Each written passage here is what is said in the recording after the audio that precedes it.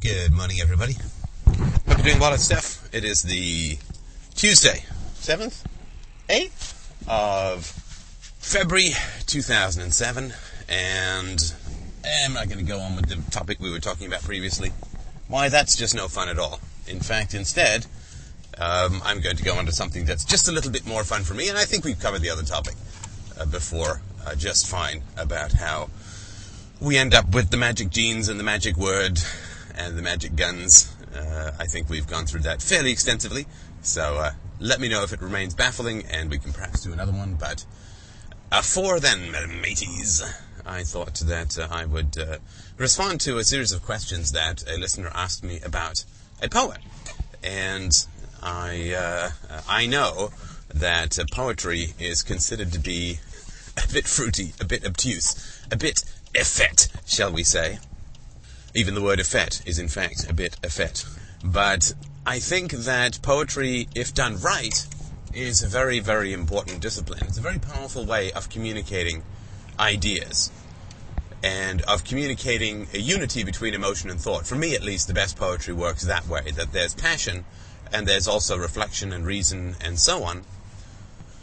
And so, Death Be Not Proud by John Donne, which you may or may not know, ends with the lines, spoiler, it ends with the lines that, after you die, thou too, death, shalt die, right? So the idea is that when you die, you move up to heaven. John Donne was religious, of course, 17th century poet, naturally.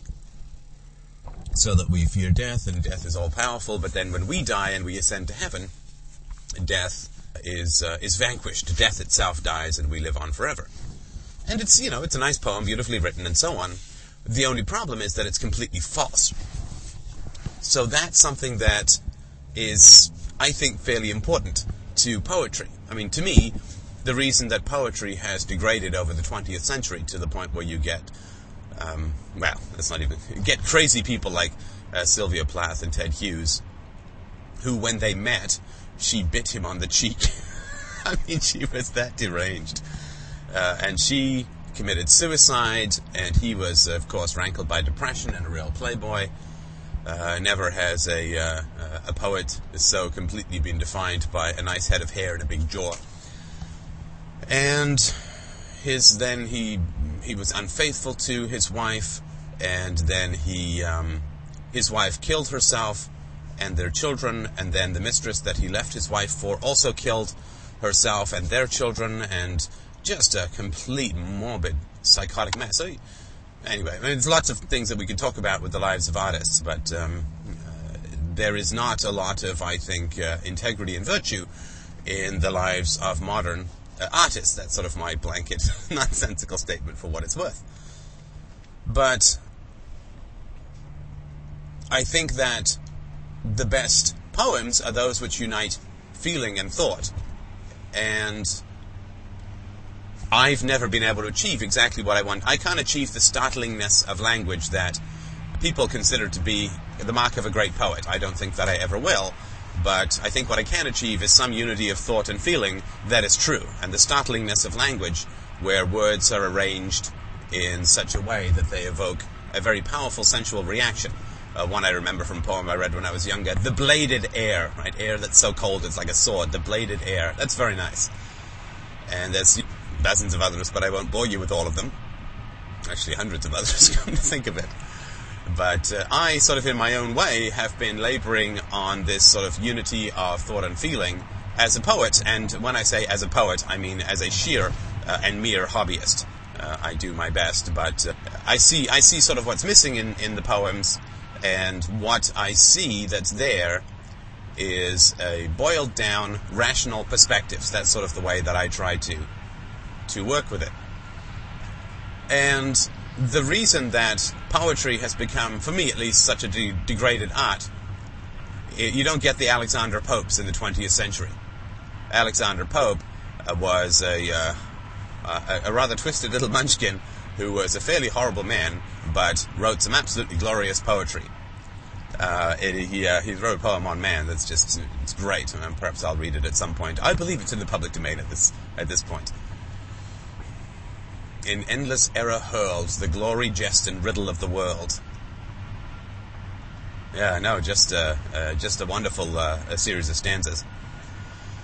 And poets do the best, or do the gain the most traction. I think this is true of all artists. The poets gain the most traction when they appeal to people's bigotries, right? So when in the you know what, I'm not going to make this a whole thing on poetry because that's a whole other thing, but the fact that philosophy has disintegrated in the 20th century to a series of concept-destroying, barely reasoned, anti-life, anti-mind rants, if I may say so. I'm not expecting you to believe that. That's just my particular perspective. Or into a series of Hugh Padgham-style notes to myself, insights in the Nietzschean manner, where you get these wonderful glimmers of signposts to truth, but nothing that ever coheres into a map. Here's a postcard, go make a map. And nobody ever makes the map, but people are certainly entranced by the glittering postcards, and that is where I think philosophy has gotten to, and as a result, poetry has fragmented into obtuseness or sentimentality. And those particular approaches, it's what happens when people are not rational. They become obtuse or domineering or obscure or evocative without any payoff, right? Nothing but teasing. Or they become, or there's a certain edge of that which becomes repulsive. And I think of the N.E.A. Grant type arts, right? The Piss Christ and all this kind of stuff. The crucifix hung in a bucket of urine, and the meat dress, or a woman who wore a dress made out of meat, and stuff like that, right? Stuff that's just, it's insane, right? This is like deranged people. So, that is what happens when people don't reason. When people don't reason, they have to find substitutes. When people don't reason, they have to find substitutes. And I would say that most of the history of thought, most of the history of psychology, and a good chunk of the history of philosophy is all about describing, without knowing, the substitutes that human beings come up with for a lack of capacity to think critically. And just about everything that you read or see or whatever in society is confessions, once you learn how to see them. They're confessions of what it's like to live without thinking critically, but not wanting to know that you don't know how to think critically. There's this woman who did, I can't remember her name, she created the character Pat on Saturday Night Live, and she is doing this Life Without God. I can't even remember the title. Oh my God, what a terrible reference. Living Without God. And she says, she goes through all of the twists and turns of a human being without reason, who is trying to find some coherence, right? Which is sort of impossible. It's like praying to understand the nature of matter, rather than, say, bringing Niels Bohr some breakfast. But she talks about, and I won't go into the whole thing, but she goes through all of these things. God is love, God is nature, God is this, God is that, and then she goes into Deepak Chopra land, where he talks about how quantum physics has proved that God is whatever, who knows, right? And then she takes a course in quantum physics, and she realizes that Deepak Chopra, as she puts it, is completely full of shit, right? Which is, of course, exactly what you'd expect. And fortunately, though, in the course on quantum physics, quantum mechanics, she gets exposed to the scientific method, to thinking critically with reason and the supremacy of physical evidence. And that is a real eye-opener for her. And this is, of course, what most people experience in their lives. We're not taught how to think critically. We're taught how to dissect plants. We're taught how to sing the national anthem. We're taught how to play soccer. We're taught how to do math. We're taught some nonsensical, disjointed propaganda about, sort of quote, history. We're taught an enormous amount of useless things. We're taught how to vacuum. We're taught how to wash dishes. We're taught how to barbecue. But we're not taught how to think, right? Everybody has all the time in the world. Society, as a whole, has all the time in the world to teach us all the useless things that can be conceived of. But the one thing that it never quite sees its way fit to finding the time to do is to teach us how to think critically. And the reason for that, my friends, should by this point be completely obvious. They do not teach us to think critically because the first people we would criticize would be the teachers. Which is really what this podcast series is to a large degree all about. So in poetry there's been a real fragmentation and a loss of respect for poetry, because poetry has become merely ornamental. Because philosophy is not teaching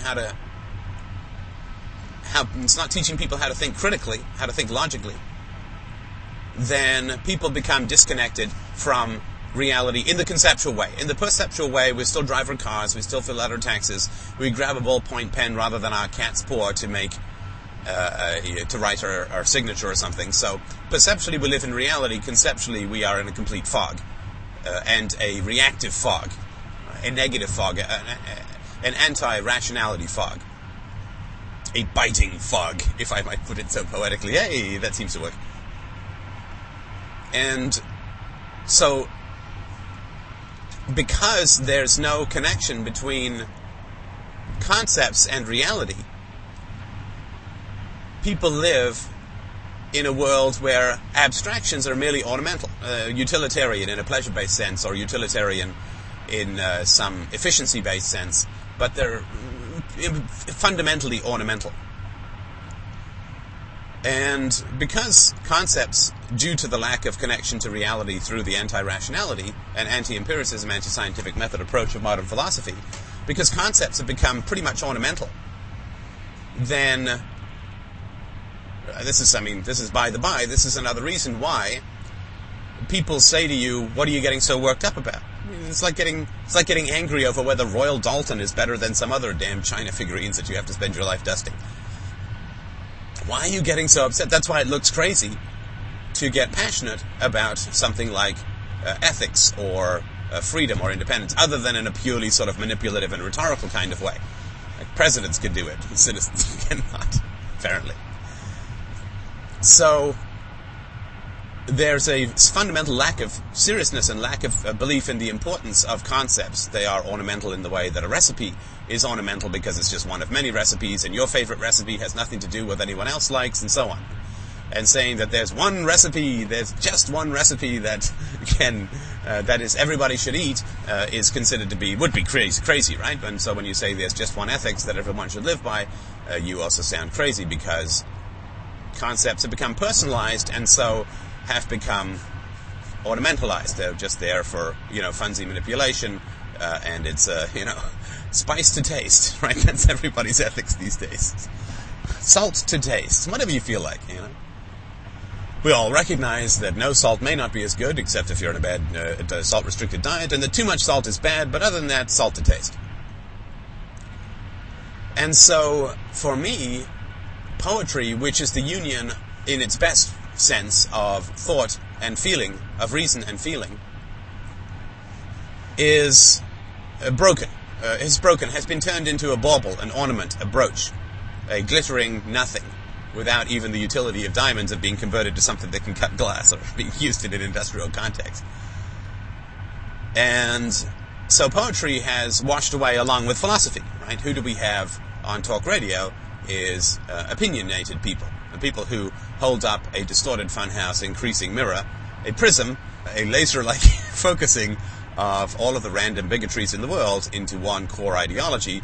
The people that we have talking to people about ideas are pundits, are specialists, which always seems to be somebody who's had some experience working in government with these particular areas that are being discussed. We have celebrities. We have Sean Penn giving his opinion about this, that, and the other. We have Michael Moore. We have all of these people. And they are good orators, many of them. They are passionate people.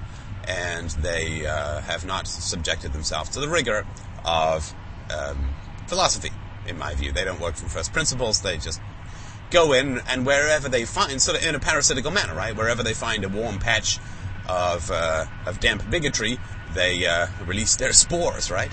And so you get the bigotry on the left, you get the bigotry on the right, and it's all just the purest nonsense in the world, with the caveat that that nobody gets challenged. Nobody gets challenged. And this is why I think this conversation is so magnificent, is that people are genuinely getting challenged in a way that's positive, in a way that I hope is never humiliating to them. Or at least not to their true self, if I can put that caveat in. But here we have traction, here we have change, here we have growth. Because we're working from first principles.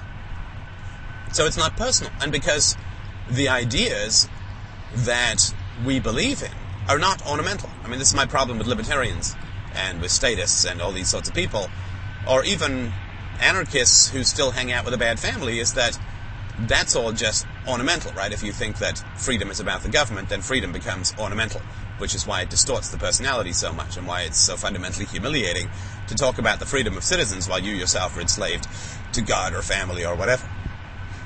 So here, because thoughts are connected and are designed to be connected, though not imagined to be connected, designed to be connected from the greatest abstracts, truth and justice and virtue and integrity and rationality and so on, all the way down to who you're going to have brunch with on Sunday. I mean, that's sort of what we try to do, is to de-ornamentalize the concepts, to make them your servants rather than very abstract masters, right? And that's sort of the idea. So they can get you out of brunch with the mom you don't like, right?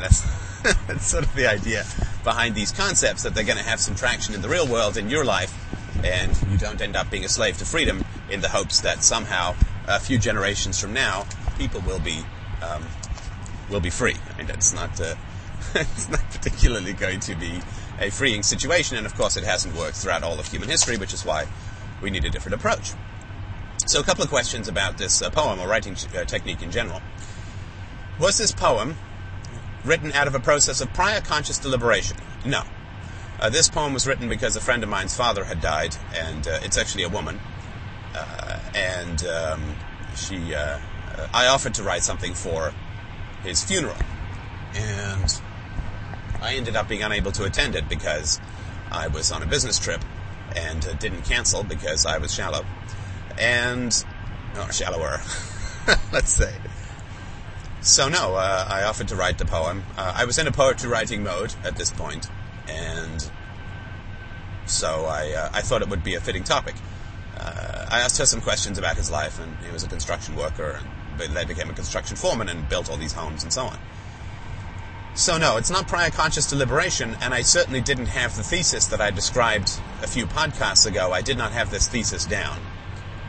So then the next question is, do you always employ that process when you write poetry, or do you see any value in letting the words flow? Absolutely. Letting the words flow is very, very important. A poem is a boiled-down set of decades-long thought, for me at least. That's really the great ideal of poetry. It's a meal in pill form. Actually, it's almost a meal in atomic form. It's 10 years of beating in a pill form. So it's heavily boiled down. So letting the words flow is very, very important. But it's very much like being an athlete. When you go out to win Wimbledon, you are not thinking, overanalyzing your shots. You're supposed to go out and let your game flow. But why is it that you're able to let your game flow? Well, you're able to let your game flow because you've been practicing for 20 years. So there's a great bit in On Writing with Stephen King talks about his wife's poetry, and there was this thing in the 60s, it's like, there's no mountain, then there is a mountain, then there's like no mountain again, man. And that was really considered to be how poetry worked. Instead of, bang, you get this eruption and then you're done. And that's certainly not how it's worked for me. I find that I'm only really getting into writing poetry about every 5 to 7 years or so. 5 to 7 years in general in life, I will not write any poetry. Why? Because I'm still thinking. So I imagine that a couple of years from now, I'll be able to write poetry about what we're talking about here, but it takes that long for me, at least, to synthesize it down into compact metaphors and sort of boiled down statements and so on. So, yeah, letting the words flow is very important, but letting the words flow is not the goal. Letting the words flow is the end. The goal is to take your images at night in your dreams seriously, to take your instincts seriously, and to think. And when all of that occurs, and there's something that moves you that you want to write about, then sure, let the words flow, but that's not what you can aim at. You don't say, well, I don't need to practice because I'm going to go to Wimbledon and let my game just flow. No, you don't aim at letting your game flow at Wimbledon. The end of all of your practice and all of your prior deliberations is that you can let the words flow in a poem, but it's not what I would aim at. Do you tend to write your poems in a single sitting, or do you work on them in pieces? I tend to write my poems in a single sitting, but I'm more than happy to tweak them. But I'm also very afraid of tweaking them, because I do view that the generative power of my unconscious, or if everyone's unconscious, in creating metaphors is extraordinarily, it's very, very powerful. It's a very powerful process or capacity. So when a poem comes out in a single setting, then I am certainly happy to tweak it once I sort of analyze and understand the poem, and I don't sit there and plot out, here's what I'm going to write. That doesn't work at all. I'm generally concerned about a radical change because I assume that there's a reason that the words are on the page, right? I mean, I assume there's some reason that, in the same way that you don't try and rearrange your dreams at night when you analyze them, you just take them as is. But in this case, it's a little bit different because this is direct communication to others, so there are certain things that are clear to you that aren't clear to others that I think are worth spending some time elucidating a bit more clearly. But I try not to change any sort of basic content. Do you brainstorm or fish for poetry ideas, or do they tend to strike you out of the blue? No, I don't brainstorm or fish for poetry ideas. I've never found that to be of use. When something moves me, and what happens is I'll just be walking along the street or sitting somewhere or whatever, and an idea for a poem will come. And I had one recently about the state as a monster, but I haven't. It hasn't struck me hard enough that I know it's worth working on yet. So no, they don't exactly strike me out of the blue in that they always tend to be related to what I'm working on conceptually, but it's not the case that they just, the poem erupts full written and so on, and I never have to change it.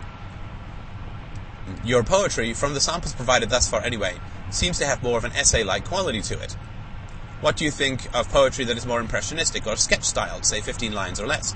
Well, I think it's fine. I think it's just fine.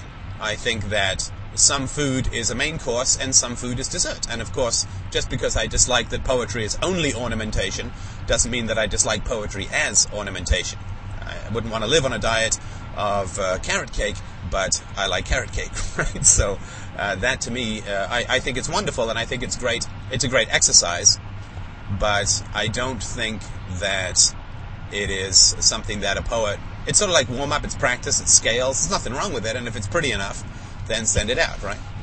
Like that Alfred Lord Tennyson poem about the eagle. It's a wonderful picture, but... Or tiger, tiger, burning bright in the forest of the night. It's lovely. What immortal hand or eye could frame thy fearful symmetry? I think it's nice, it's pretty, it's wonderful, but oftentimes it doesn't add up to much. I think in terms of showing the feats of human imagination, it's great. But I think that it's warm-up stuff, and I think the real meat in poetry is in the main course, which is the thought and emotion put together. So, you seem to use metaphor more for illustration and sample rather than storytelling. Is this intentional or just something that felt more natural to you? Well, I'm not trying to tell a story in my poems. If I was trying to tell a story, then I would write a story. So, I'm not trying to tell a story, I'm trying to sequence images that add up to some kind of wisdom, I think. You can't, where syllogisms are possible, then by all means, let's write a syllogism and let's reason things out. But how can I communicate to you that death should be close enough to make you live, but not so close that you're paralyzed? What conceivable syllogism could I put forward that would convince you of that? Well, it's not possible to do that. I think it's a chunk of wisdom that I found helpful to live with death, but not for death, right? Or as I wrote once, in terms of keeping death at a slighter distance, I wrote, I am not afraid of death. Where I am, death is not. Where death is, I will not be. We shall never meet. And, of course, that's true. So how can I syllogistically convince you, that at what distance to keep death from your thoughts in order not to waste your life through thinking you'll live forever, nor to waste your life by being constantly terrified of dying? Well, there's no syllogism that's going to make that occur or make that happen. So when it comes to passing along a kind of wisdom that is not syllogistic, which is not knowledge-based, but is a little bit more experiential and a little bit more letting a pendulum settle within your own soul from two extremes, then I can't do that in a syllogistical fashion. I think that it would, for me, be artificial and a one-note story to do it as a story, and that's why I use a sequence of metaphors that I attempt. I mean, the poem's real attempt is to evoke a kind of tenderness or a grief that is informing or informative, but is not paralyzing. Right? So if the poem was about despair only, then it would be paralyzing. And if the poem was about nothing but ours is not the reason why ours is but to do and die, mad, insane, subjugated courage in the face of the barking orders of idiots, or something like that, then it would be falsely courageous, right? It would be arrogant. I fear not death. It's like, no, come on, we all don't want to die, right? I mean, most of us anyway. So yeah, that's it is illustration of a kind of wisdom, right? It's a kind of wisdom that I'm trying to communicate, and that can't be communicated in a syllogistical fashion. So, what is the trigger for you that would transform, say, a budding essay on Marxist Stalin suddenly into a poem? Well, it's a metaphor. Whatever it is, there's a metaphor.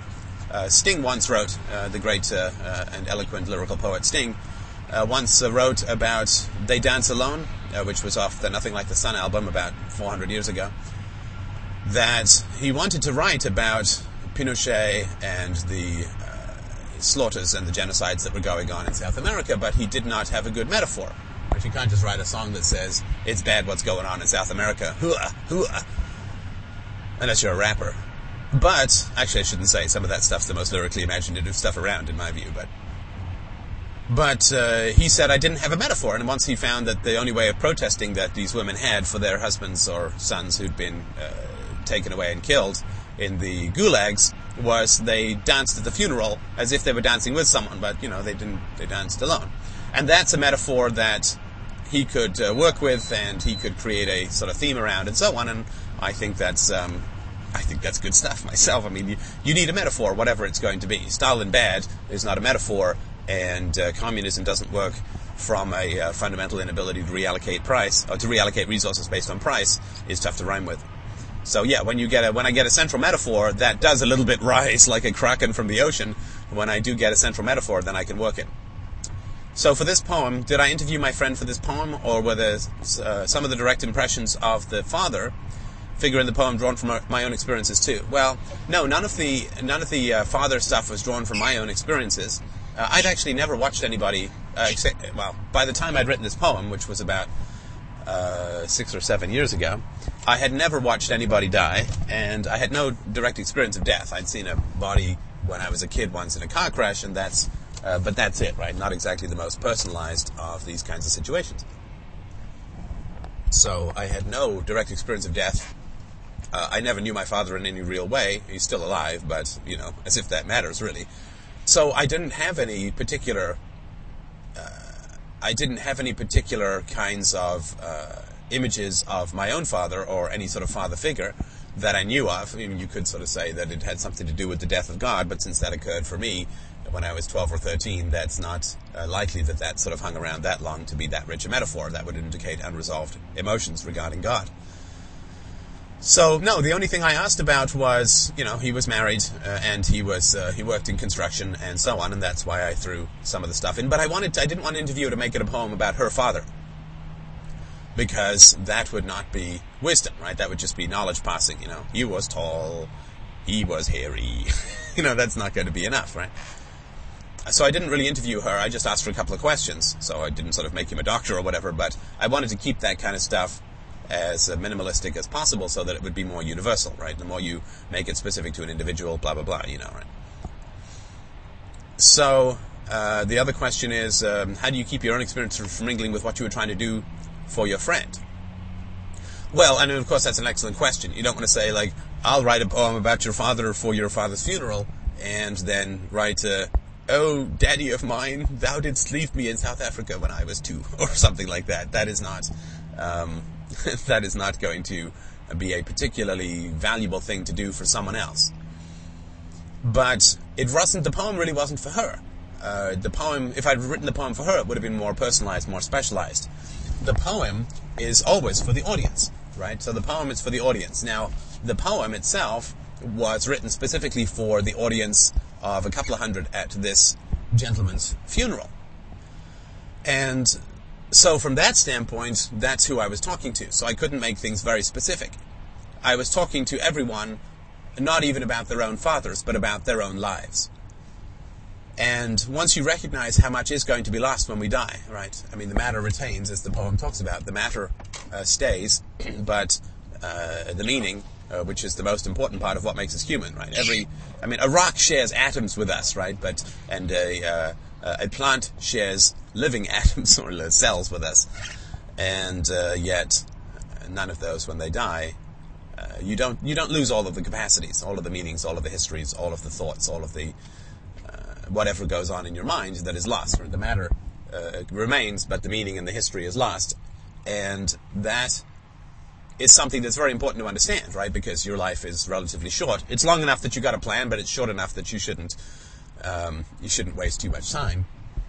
So the audience was everyone who lives, right? Fundamentally, the audience is everyone who lives and who thinks and who feels, right? If all you do is think, then this poem won't mean that much to you. And if all you're looking for is ornamentation, the poem is going to scold you. I'm not saying this is true of you, of course, for the questioner, but the poem is going to scold you because you're looking for ornamentation and you are getting something that's much deeper, right? And I would like to say more powerful, not because the poem is innately so wonderfully powerful, but because at least the thoughts that are expressed in the poem, however well or badly you think they're expressed, the thoughts that are expressed in the poem are deep and powerful. That doesn't necessarily mean the poem translates into that. I think it does, but I'm not going to sort of make a case for the quality of the poem, because that's not what this questions are about, and it's actually kind of irrelevant, right? The poem is what it is.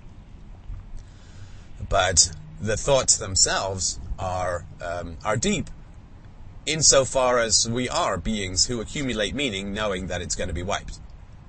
We are beings who accumulate meaning knowing that it's going to be wiped. And it's going to be absolutely, completely, and totally wiped. I mean, for me, even all these podcasts that are left, like stepping stones across a stormy ocean, these are going to be left, but everything in me that generates these podcasts, that generates these ideas, that communicates them, is all going to go, right? The atoms that are at the root of all of this creation in some incomprehensible manner are going to remain, but I myself, as a being, as a soul, as a consciousness, as a mind, is going to completely and totally vanish, never to return. There will be nothing but ending all over the place. And yet, I wish to accumulate meaning, and I wish to communicate passionately about the truth, though I know that my time here is short, and my ending is permanent. And everybody who's not, functionally retarded, has that as a thought at some point or another. That is, why am I doing all of this? And we do get these flashes of perspective. We say, why am I doing all this? Why am I worried? And that can be liberating, right? Why am I worried? Why am I worried? What really bad things could happen relative to, when I'm dead? And of course, that is what a lot of old people say. I wish I'd lived less in fear. And that, of course, has a lot to do with the choices that I'm working through at the moment about doing this more permanently. So we are all aware of these things, but often it's very dizzying and can be quite nauseating to look at our own mortality in this sense, and to really grasp that we're going to die. And to use that as a spur to meaning rather than as a paralytic to meaning is a real challenge. And I think that a lot of the depression in the world, a lot of the sadness in the world, a lot of the abuse in the world comes from a denial of sort of these basic facts of organic life. And The Denial of Death is a book that's well worth reading if you get a chance. And that's why I say in the poem, death is not stalking, but approaching. It's not a hunter, but it's coming, It's not a hunter. It's not trying to bring you down. It's not trying to, it's not stalking. So, like when you're being stalked, then you feel fear, right? When you're being stalked, by some crazy fan, or if you're a deer in the woods, some hunter's closing in on you, you feel fear. And so if you think that death is stalking you, then that's too close to death, right? Then that's going to overpower your pleasure in living and your desire to create meaning. Or as Alan Parson, I think I quoted this once before, but it's something that really struck me in a song. He says, "How can you be so sure? How can you be so sure? How can you know what the earth will endure? How can you be so sure that the wonders you've made in your life will be seen by the millions who follow to visit the site of your dream?" Yeah, that's the line, and that struck me many, many years ago. It's from Pyramid. It's, I don't know, a 25-year-old album, but a very good album, by the way, and one of the few anti-mystical songs in rock. And the Mayan panoramas on my pyramid pajamas haven't helped my little problem. It's a great line. So the audience is not her, and it's not obviously not her father, and it's not the memory of his father, but it's the future of everyone who's listening. That's sort of the audience is the future self, right? I mean, I can't talk to the present self because the present self is constantly dying, right? Or as Richard Dawkins talks about, whatever happened to you 20 years ago, there are no cells, no atoms that were there, right? I mean, whatever happened to me when I was 20, due to blind natural renewal, there are no atoms, or almost no atoms left in my body that were there 20 years ago, which is pretty freaky, but well worth pondering. So it's not the present self that I'm talking to, it's the future self that I'm talking to. I'm trying to, sometimes it's important to live backwards, right? To look on your deathbed, to imagine your deathbed, and to look backward and say, what will I be happy about having done? Right? And this is something that's used quite a bit in trying to get people to appreciate and understand how short and how valuable time is. When people say, well, on your deathbed, you wouldn't, you don't say to yourself, gee, I wish I'd spent more time at the office or whatever. And of course some people do, right? They die poor and alone, and I wish I had worked harder or whatever, right? But you don't. It's the same thing I talked about once before with this woman who was retiring, who was throwing out all of the papers from her career 20, 30 years back, and,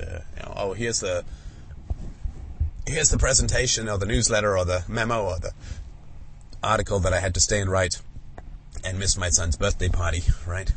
Now I still have the resentment of my son, but it doesn't mean anything, right? To have written this memo and it all gets thrown out and shredded, and that's a very important thing, right? To remember that what seems important right now doesn't really end up being as important as you may think about it, except in terms of things like virtue and ethics and so on. So I think that's an important thing. To look forward into the future and to live your life retrospectively or retroactively, I think is a very powerful thing to do, and that's part of the whole living ritually thing that I talked about in, I think, my very first video.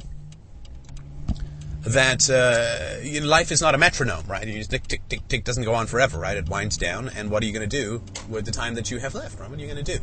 And no matter how young you are, you still have only a small amount of time left. Because a lot of the greatest things in life take quite a bit of preparation, right? So it's not like when you're 80 you say, hey, I'm going to be a doctor, right? I mean, or whatever you're going to be. A lot of things in life can take quite a good deal of preparation. And so if I hadn't decided to be, I shouldn't say, what a decision it was. That's a complete nonsense. If philosophy hadn't decided to make me its bitch when I was 16, then I wouldn't be talking about this. It took 25 years, to prepare for this conversation. So no matter how young you are, you have less time than you think, right? Because some of the things in life that are richest and most rewarding take a long time, right? So my audience is the future selves of the listeners, right? I'm trying to, like a bat, right? I'm trying to set off a beep so that it goes forward into the future, travels back, and you get a view of yourself as you are now from your deathbed, so that you can make decisions about where you want to go, to make that deathbed something that is a satisfying conclusion rather than an embittered ending. So the poem is sonar to the deathbed and back. I can't go beyond the deathbed because there's nothing to listen, right? Because, I'm afraid of what happens after I die. But, of course, we weren't afraid of what was happening during the Middle Ages before we were born. So that, once we're dead, the suffering is it dying or death that bothers you, right? It's always the central question. The dying is tough, and, of course, pain management is fairly advanced, but governments are definitely making that harder and harder. So the dying part is certainly the least difficult part that we have to deal with compared to any other time in history and compared to most places around the world. Right? You don't want to be dying of cancer in Bangladesh. You're poor. It'd be agony, right? The poem really, at least what it is that I'm trying to do, is I'm trying to bounce a sound into the future so that it can come back, and so that you can get a sense of the span of time between now and, the final time that an ambulance comes for you, right? As I said before, every time I drive past an ambulance drives past me, it'd be like, yeah, one day I'm in there and I'm not coming back. One day I'm in there and that's it. And I may know it and I may not. So, the poem is sonar going into the future, or radar going into the future, hitting your deathbed and coming back, so that you can see that it's a finite space. So that you can fill it with things that are wonderful. And by wonderful, I also mean terrifying, right? Because we are also social beings who are scared of conflict. And those who aren't scared of conflict tend to be rather antisocial beings. But anyway, let's not get into that complicatedness now. But I think it's very important to send an echo into the future, to realize that you're going to die, and to come back and say, well, okay, I'm 40, I'm probably going to live to 90, maybe I'll live to 60, maybe I'll live to 41, I don't know. But I think that based on my family history and the care I take care of my health and so on, I've probably got a good chunk of years. I'm probably not half done yet. And of course, the first 20 years were a complete wash, right? So, the poem is sonar, and certainly that's what I'm trying to get a hold of, right? And that's why the poem ends with the triumvirate, right? That's why the poem ends with, once I understand what I have lost in my father, then I can understand what I'm going to lose, and then I can understand what others will lose in me, right? So we go from empathy to the other, to the single other. This, of course, is the growth of psychological empathy anyway. We go from empathy towards a single other, my father, to empathy towards the self. And through that, empathy towards all others. And that doesn't mean sympathy, as we've talked about before. And that's the psychological progress, of course, of the development of empathy as an infant, right? I mean, we have to have empathy. We receive empathy, right? And then we have an empathetic relationship with our primary caregiver, our mother usually. And through that, we develop empathy for ourselves. And through that, we develop empathy for all other people, right? So that's the progress. So that's sort of why, and again, did I sort of sit down and say, okay, well, I got the self, got the other, got the empathy, and draw all these lines on a graph paper? No. But once the dream is down, you can tweak these meanings. I used to be a portrait, like a sketch person, and I always found it very difficult to do the sketch. It would take forever. But what I really loved doing was when it was done, looking at the whole thing and making this bit a little darker, making this bit a little lighter, sort of evening out the highlights and making it more aesthetically pleasing all around. And that was a really enjoyable process for me, because the major difficult work was done, and now it was just a matter of touch-up. And that part I've always enjoyed with poems, right? So once you get the general idea, then you can say, well, is there a word that could work better? How does this work if I pretend that I've never read it before? What fits and what doesn't, and is there a word that could be stronger here or more vivid? But you're not really munging up the poem as a whole. You're not changing anything fundamental. It's touch up, right? So anyway, that's the process for me, at least, of working on a poem. I hope that this is helpful. I know that we do have some writers out there, and I think that if you get a chance, I would really think about what it is that you're trying to achieve with the poetry.